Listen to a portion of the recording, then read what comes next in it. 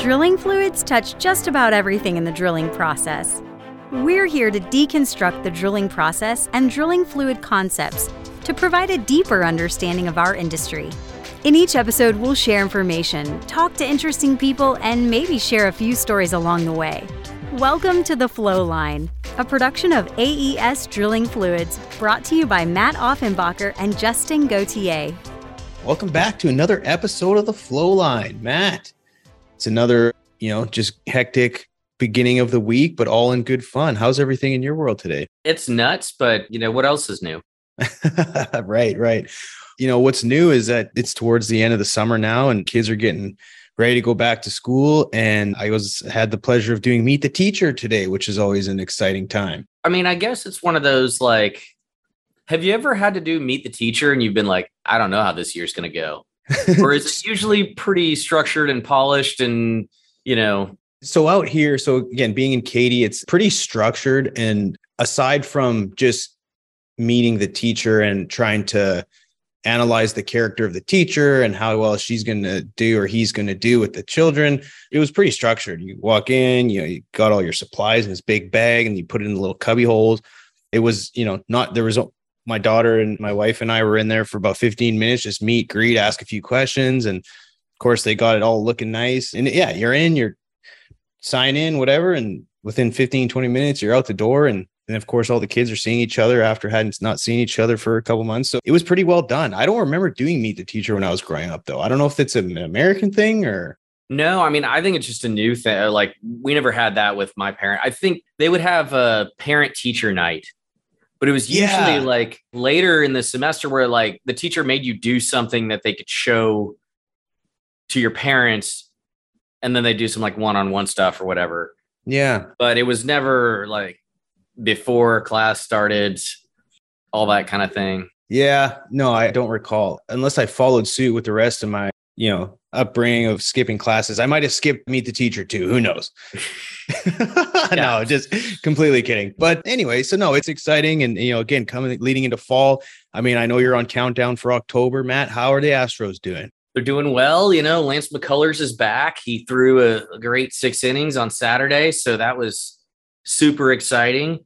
Yeah. I mean, they need to get hot at the right time. So they're doing well now, but October's whenever it's going to matter, That's so it. I'm excited. I'm also superstitious enough. I want to be careful not to make too many plans, any assumptions, but right. I'm thinking about it. Cool. It's fun times. I was telling my wife, I'm starting to get the itch for a little cooler weather and some holiday spirits. So I think I'm slowly, I don't know if it's my biological clock or what, but I'm looking forward to fall and all the good stuff that comes with it. But with that said, Matt, I think a good conversation for today. And, as the industry and drilling activity is continues to be hot and heavy, new people coming in, some that haven't been in for a while are still coming back, HS&E, also known as health, safety, and environment, just always needs to be at the utmost important and needs to be the North Star. Because if you go to work and it's all about getting home to your family and loved ones. And so I think just having sort of a review of principles, and again, not diving deep into anything specific, but just kind of reviewing some key components of the HS&E framework within drilling fluids, I think would be a good topic for today. What do you think? Yeah, I think so. I mean, I feel like there's part of this where people harp on it. You sort of roll your eyes. I heard this all before, but I think there's a few things we could kick around, especially from a fluids perspective. And, if you're experienced, these are probably things to look out for with the new guys, as well as kind of hold yourself accountable because, we're looking out for each other just as much as we're responsible for our own safety. And, these up cycles, look, it's great. It feels good when everybody's back to work and busy, but it also means that you have people who don't know what they're doing and are learning. And if we're conscious of that, we could protect them from any extra risk and help keep them safe. Yeah, no, that's true. And so, Matt, on the notes here, we've got 3 main sort of highlights at the beginning, and which I actually really think is cool, but they're principles. And if you could describe them or list them, I think that it's a good way to kick it off. So the first one I'd list is just protect people from exposure. So could be fumes, it could be chemicals, it could be, H2S, things you could be exposed to on location, right? Now, granted, they can hurt you, but, jumping to the second one, protect people from injury. This is where, just the ways you can get hurt on a rig that don't involve chemicals or fumes or anything like that, the physical dangers. And I mean, I always go back, there's a meme out there where it has like a bunch of different, it has like a rock and a wrench, and it's like, tools in the oil field, and every single one of them is labeled as a hammer. And, it's like, you laugh because we've all seen it, right? Yeah. But we also know how some of that can go sideways. And then the last one, tying into environment, is just protect the environment. I think there's a lot of things in the drilling fluids world, because it's fluids, things that can spill, things that can leak. There's chemicals involved, where we can be, leaders as far as protecting the environment at the rig site and just taking some initiative. And, a lot of that stuff saves a lot of money too. It's not just that we don't spill something on the ground. It's that we don't waste things. There's a lot of benefits. Yeah, you're exactly right. And I think it's a great way to kind of sum it up. It's, protect people from exposure, people from injury, and protect the environment, and obviously it gets into a little more details beyond that, but let's pivot into JSAs and checklists. So that's something that was adopted, quite a long time ago. Everyone's done them. And I've seen JSAs, get filled out and sort of executed on the right way. And then I've seen it, and not the right way. It makes a big difference. It's kind of like what you put into it is what you can get out of it, or, how much effort you put into it can ultimately, on a very serious level, save someone's life, or it can prevent a small spill from happening, all of which are not okay. So Matt, how would you kind of go through and cover the JSA and checklist?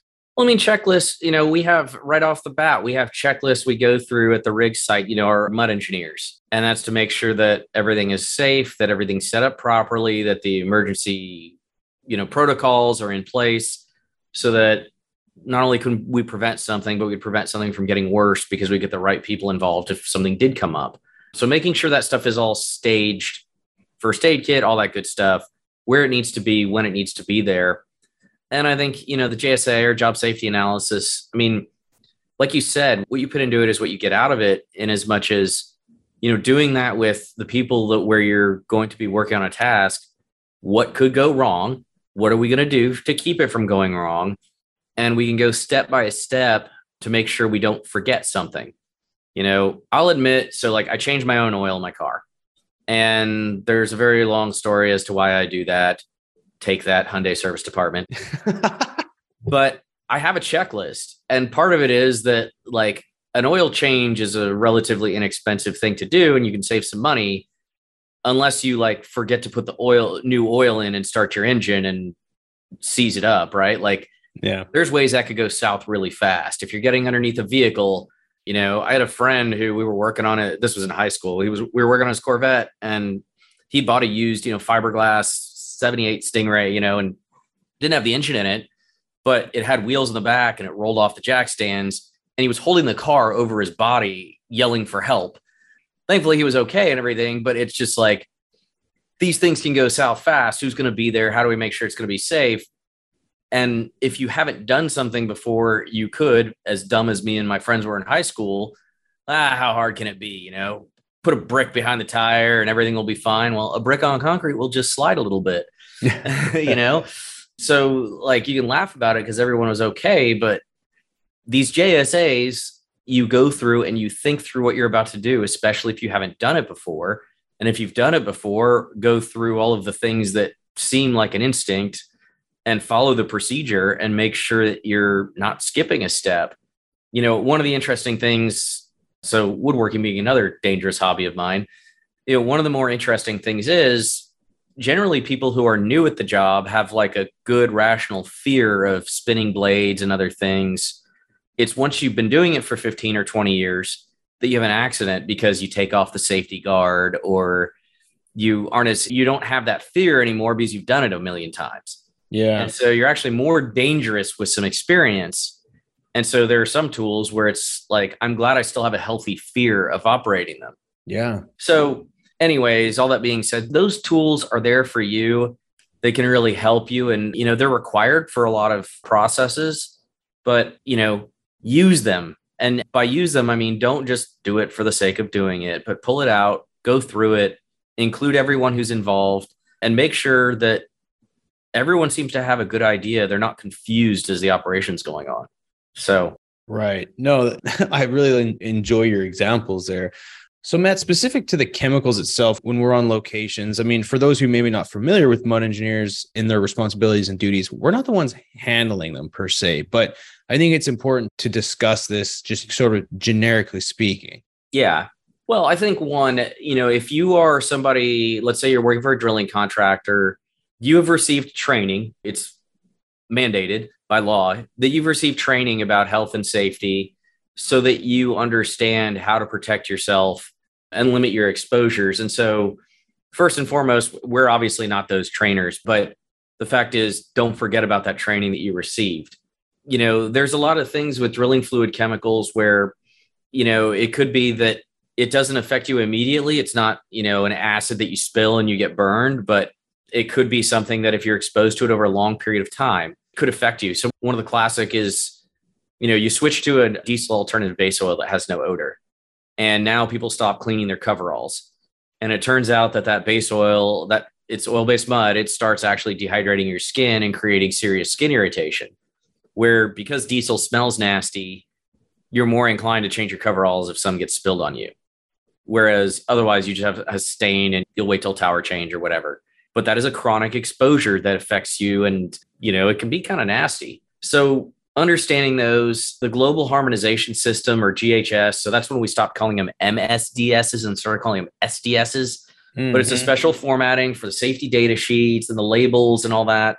And it has these minimum PPE considerations, but it also points out things that could irritate you where, look, if you understand the product, no one should make fun of you for wearing extra PPE because you want to protect yourself more and there's more stuff available. So it'll have some of the things that you should always wear, but it might also have, point out that this could be an irritant. Okay, well, maybe there's something else you want to put on if you're sensitive to that. So in one way, it's frustrating because it sometimes doesn't seem as specific, but it also points out just about every way that a chemical could affect you so that you could choose PPE that suits you as an individual that might be different than somebody else. So just kind of, it's the reason our product labels are so ugly is there's a minimum amount of material information we have to put on them that pretty much crowds out everything else. Right. That's fine. It's a global standard. So just kind of, understand that you have access to these safety data sheets. There's a lot of information in them. Follow your training and follow the recommendations on those, knowing you and how you might be affected. Right. And where would you find a lot of these GHS labels? So they're going to be on the products. So on the SAC materials, on the chemical totes, you'll have a small logo and a product name, and then pretty much everything else is a bunch of warning codes and that sort of thing. And you can go look up more detail on the safety data sheet, which, copies will be available. So it's kind of everywhere. Perfect. No, that's good. So what about some physical considerations? We talked about chemicals and being exposed to certain, fumes and dust, and obviously the chemicals themselves, the product coming out of the sack, but physically there's also things we need to consider as well. Yeah. So just think about all the equipment moving around. Think about somebody, transferring material out of a cutting spin or forklifts, sometimes trucks driving on location. I was at our liquid mud plant in Kermit last week, and there had to have been 10 or 15 trucks on location at that one time. And granted, you knew to look out for them. I walked close to the chemical, to the pallets that were sitting out so everybody could see me. There was a clear path, but there were a lot of trucks moving around, and they have a good flow to control in and out. But you never want to take any of that for granted when there's so many, moving vehicles. So, they were doing fluid transfers, they were loading up flatbeds. You've just got to be aware of it. And the irony is that doesn't really have much to do with your job unless a truckload arrived that you got to handle, where you're receiving chemical. If it's casing showing up, same problem, right? Might not be your job, but if you're walking out to the pits, it is definitely a safety concern for you. So, and then the other irony is as well as some of these locations are prepared, the number of times people roll ankles just walking around in their boots, how much of that can you control or not control? But especially on these big locations, I did a rig visit, by the way, as well. And it was a 5-well pad, but the location was absolutely massive. If you were to walk end to end based on the amount of area they'd cleared and prepared, yeah, there could be something where you'd roll your ankle just by way of a rock, So trying to pay attention to your footing, where you're stepping. And then the other ones that we all get training on, right? Pinch points, dropped objects, other play. Don't get your hand caught there. Wear your hard hat. And certainly as a mud engineer, there's probably not as much risk for a dropped object because you're not going to be on the rig floor, but things can still fall off of the side of the tanks, wherever. And so not only can you be vigilant for it, but be vigilant of anything loose that's sitting on the grating, any of that kind of stuff. So there's a lot of physical stuff that could be going on all around you. Yeah, no, it's you always, they always say have your head on a swivel because Yes. there's just, again, especially if you're somewhat new to, drilling rig operations, there's just stuff happening all the time. People are moving things on loaders and winches and all sorts of stuff. So it's, you can't just kind of go out there with your head that, staring at the ground and your boots because you're sad being away from home. You need to be alert at all times. And then in the environment, there's a lot of things that we need to protect or need to, that we're responsible for as a mud engineer, certain areas with on location that are, they're ours per se. And so Matt, how would you sort of describe the environment in areas that we really need to watch out for specifically for us? I mean, I think just protecting chemical in general, right? And let's start with sack material. It's all palletized. You bring some by the hopper, you open it up, some sacks get cut and go in and you're either done with it or you don't need it. And so you go put it back where the rest of the sack materials are. And we have, plastic covering and that sort of thing to keep it from getting rained on, to help limit, the sun really getting to it. And this just not only preserves the material from it being wasted, but it limits the idea that water could get into it and something could leach out or anything like that you just wouldn't want to have. And, I was in West Texas and I was having a beer with one of our sales guys and he was texting back and forth. He goes, sorry. He's like, it's my wife. It's raining on the other by our house. And so she's like texting me and he sort of jokes. He's like, this is what happens when it rains in Midland. People start calling each other to tell each other about it. Yeah.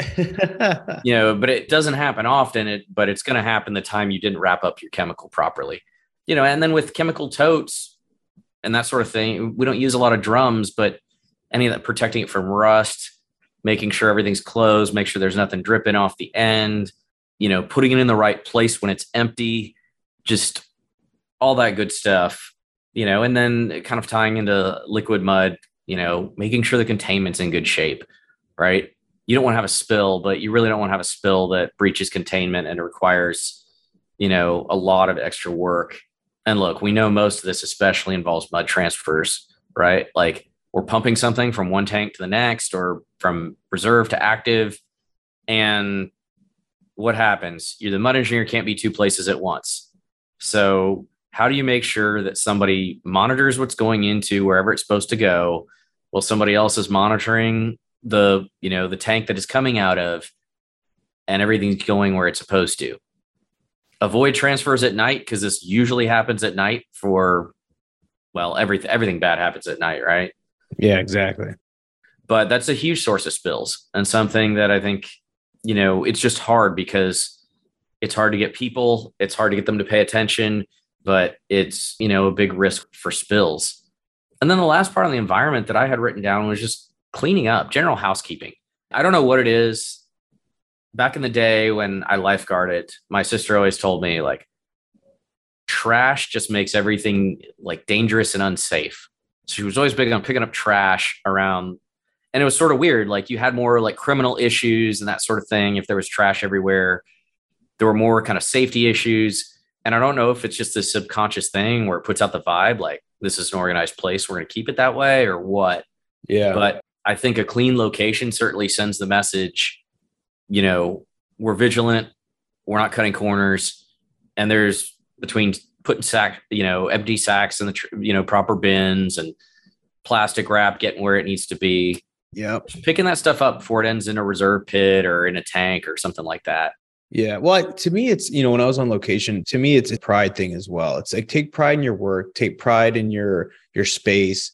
I'm a firm believer of, how you do one thing is how you do everything. And so if you're going to, be tidy and clean and organized, that's a reflection of you and your work. If someone comes on location and the pallets are everywhere and there's sacks busted everywhere and you're in the trailer house, and granted, like if you're busy, you don't have time, but generally speaking, it's a reflection on you and who you are as someone who represents the company you work for and your reputation for that matter. And some people, it doesn't, they overlook it. Some people don't. But to me, I think that's really important. It's keeping things tidy. And that goes for your mud lab too. Yeah. I was always, again, like I know there's times where you're tired and you're busy and you do a mud check and you kind of do a haphazard job of getting your mud equipment clean. But for the most part, it was like, I tried my best to make sure it was clean and tidy. And then that way, when it came time to relief time, it was just a quick wipe here and there and away you go, instead of, having to spend, hours trying to make sure everything's clean and tidy for your relief. But again, I think that's a big, I think that's really important. And two is this, you never know who's going to roll up on location. If all of a sudden you've got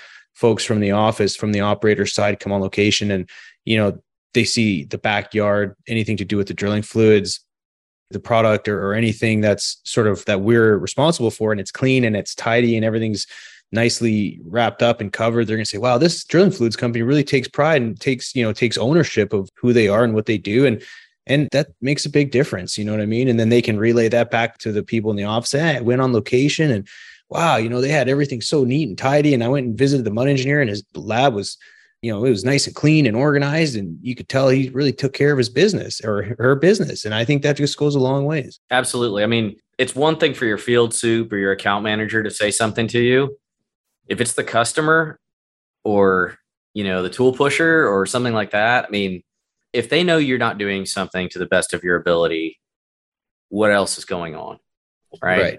And so it's one of those, it's not just safety, it's professionalism, it's all the above. And it's just very difficult. And I'll say, like, the rig I went on, I don't think they let the mud engineer know I was coming. I just sort of turned up, but the location was really neat. Even I think the account manager was pretty happy.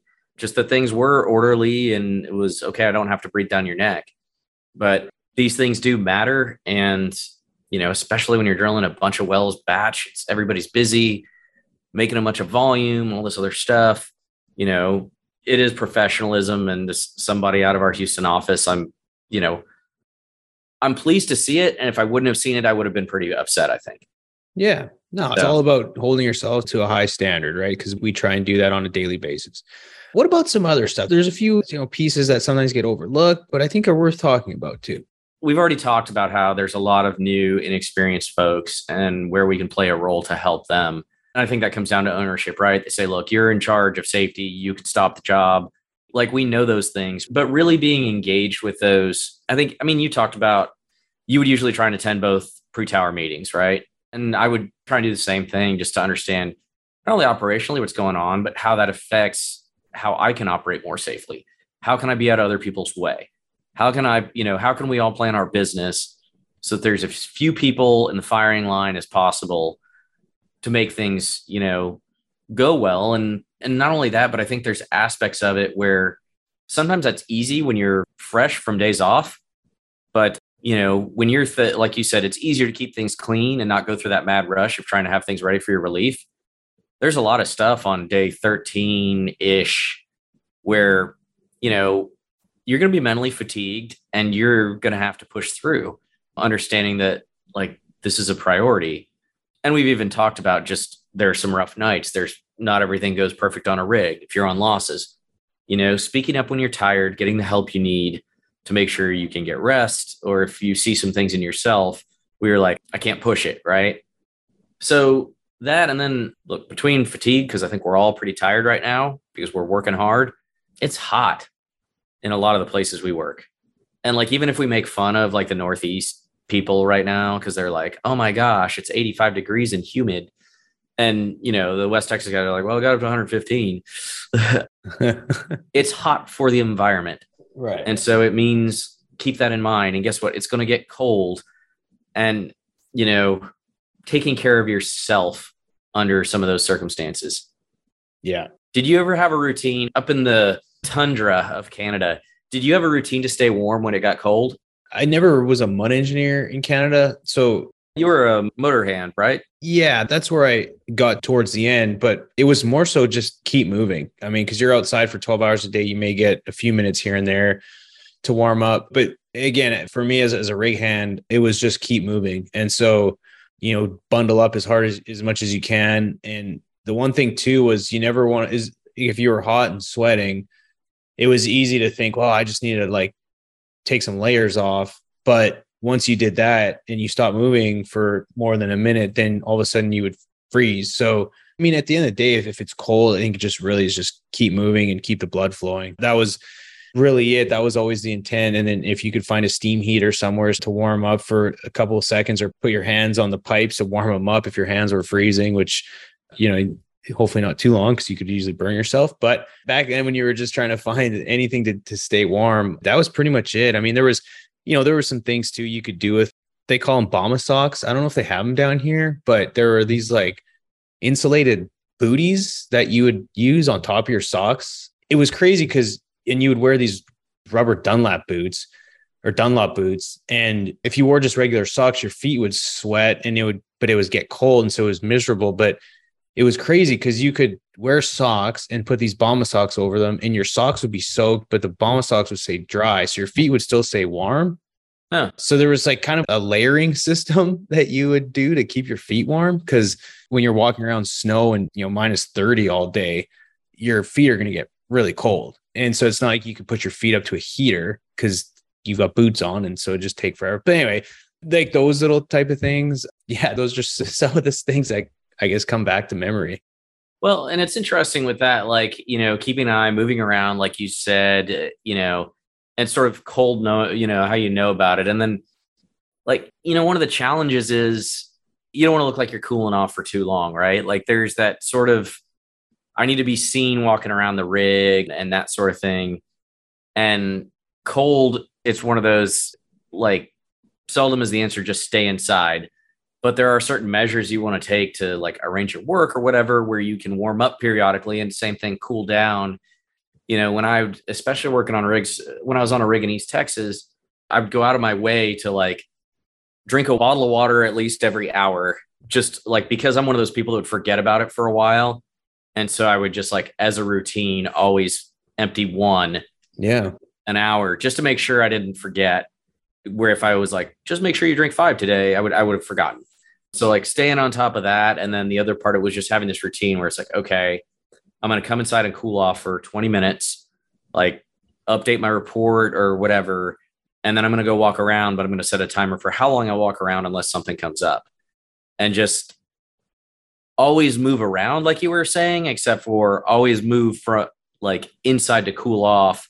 So I'm never exposed for too long. But heat is a little bit harder because I think a lot of people feel like they're expected to be outside on the pits. And look, if you're doing a good job, you're going to be out there, but making sure you don't overdo it one way or another matters.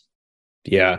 Again, Canada, it doesn't get quite like the temperatures it does down here, but it's hard to escape the heat a lot of times. And, as a rig hand working in, 100-degree weather, I could just imagine. It got to, probably in the high mid 90s up north, but it's dry heat. And so if you're in the shade, you can kind of hide from it a little bit. But yeah, you hear, especially down here, is just like a lot of operators and service companies really make an effort to either have water stations or little even cooling stations or a place where folks can cool off. And I remember, I'm sure over time it's gotten better, but even just being involved with different operations meetings now, during the winter or summer times, people are announcing to their people like, hey, if you feel hot or if you feel like you need to cool off, don't try and be a hero and stay outside for too long, because it's just not worth it. And we want you to be able to work all day, but we also need to make sure that you can last all day too. And so, yeah, that's a big one. And dehydration, and, especially when the whole energy drink craze came along, is, if you start drinking a bunch of caffeine, that's a diuretic, meaning it's going to dehydrate you. And so if you're crushing energy drinks all day thinking that you're staying hydrated, that could just compound into you feeling not so hot. So anyway, but yeah, hydration, all that stuff, it's extremely important. And cold weather too. I mean, even down here in Texas, it can get pretty chilly, especially if the wind's blowing hard out in the Permian there. Some folks can't, it's tough. So that's a big one. Yeah. And I think the irony of talking about just some of that exposure stuff is, I think we are all heavily trained to look out for the obvious stuff, right? The wearing gloves and wearing our boots and our safety glasses. And yes, those are all really important, but we overlook drinking water or doing other really basic things for ourselves. And so, those incidents, I don't know from a frequency and severity perspective where they lie, but we know as we hear about all this activity this summer, the number of heat incidents and close calls rig personnel have had because our customers have shared like, hey, take care of your people, remind them that this is our priority. Just goes back to don't overlook anything. Yeah, you're absolutely right, Matt. Well, I think we've covered quite a bit, and I'm sure folks out there could likely add to it, Matt, but any closing last words or any final thoughts on the whole safety topic? I mean, it sounds cliche, but like we can't go to work if we can't do it safely, right? And so the big question when we need to be extra aware that if we can't do it safely, we shouldn't be doing the job, in the same way that there's a lot of things that are showstoppers before you ever cut a sack or, turn the pipe. And so let's make sure that we cover our bases because it's not impossible. And then we can get down to drilling. Right. No, that's exactly. Well, if anyone out there has any thoughts or wants us to elaborate or, just has any experience on any of the things we talked about today, please reach out to us. You can find us on LinkedIn, or you can reach us at the Flowline Podcast at aesfluids.com. As always, please like, share, and if you could leave a review on whatever platform you're listening to, that would be phenomenal. And with that said, of course, everyone be safe out there. Have a wonderful rest of the summer. Until next time. Take care. Thanks for listening. Please tune in next week for another exciting episode of The Flowline. And remember, may your returns always be full and your trips always smooth. Views expressed in this program belong to participants and not their employees. The program is for informational purposes only and cannot take the place of seeking professional advice. Copyright AES Drilling Fluids.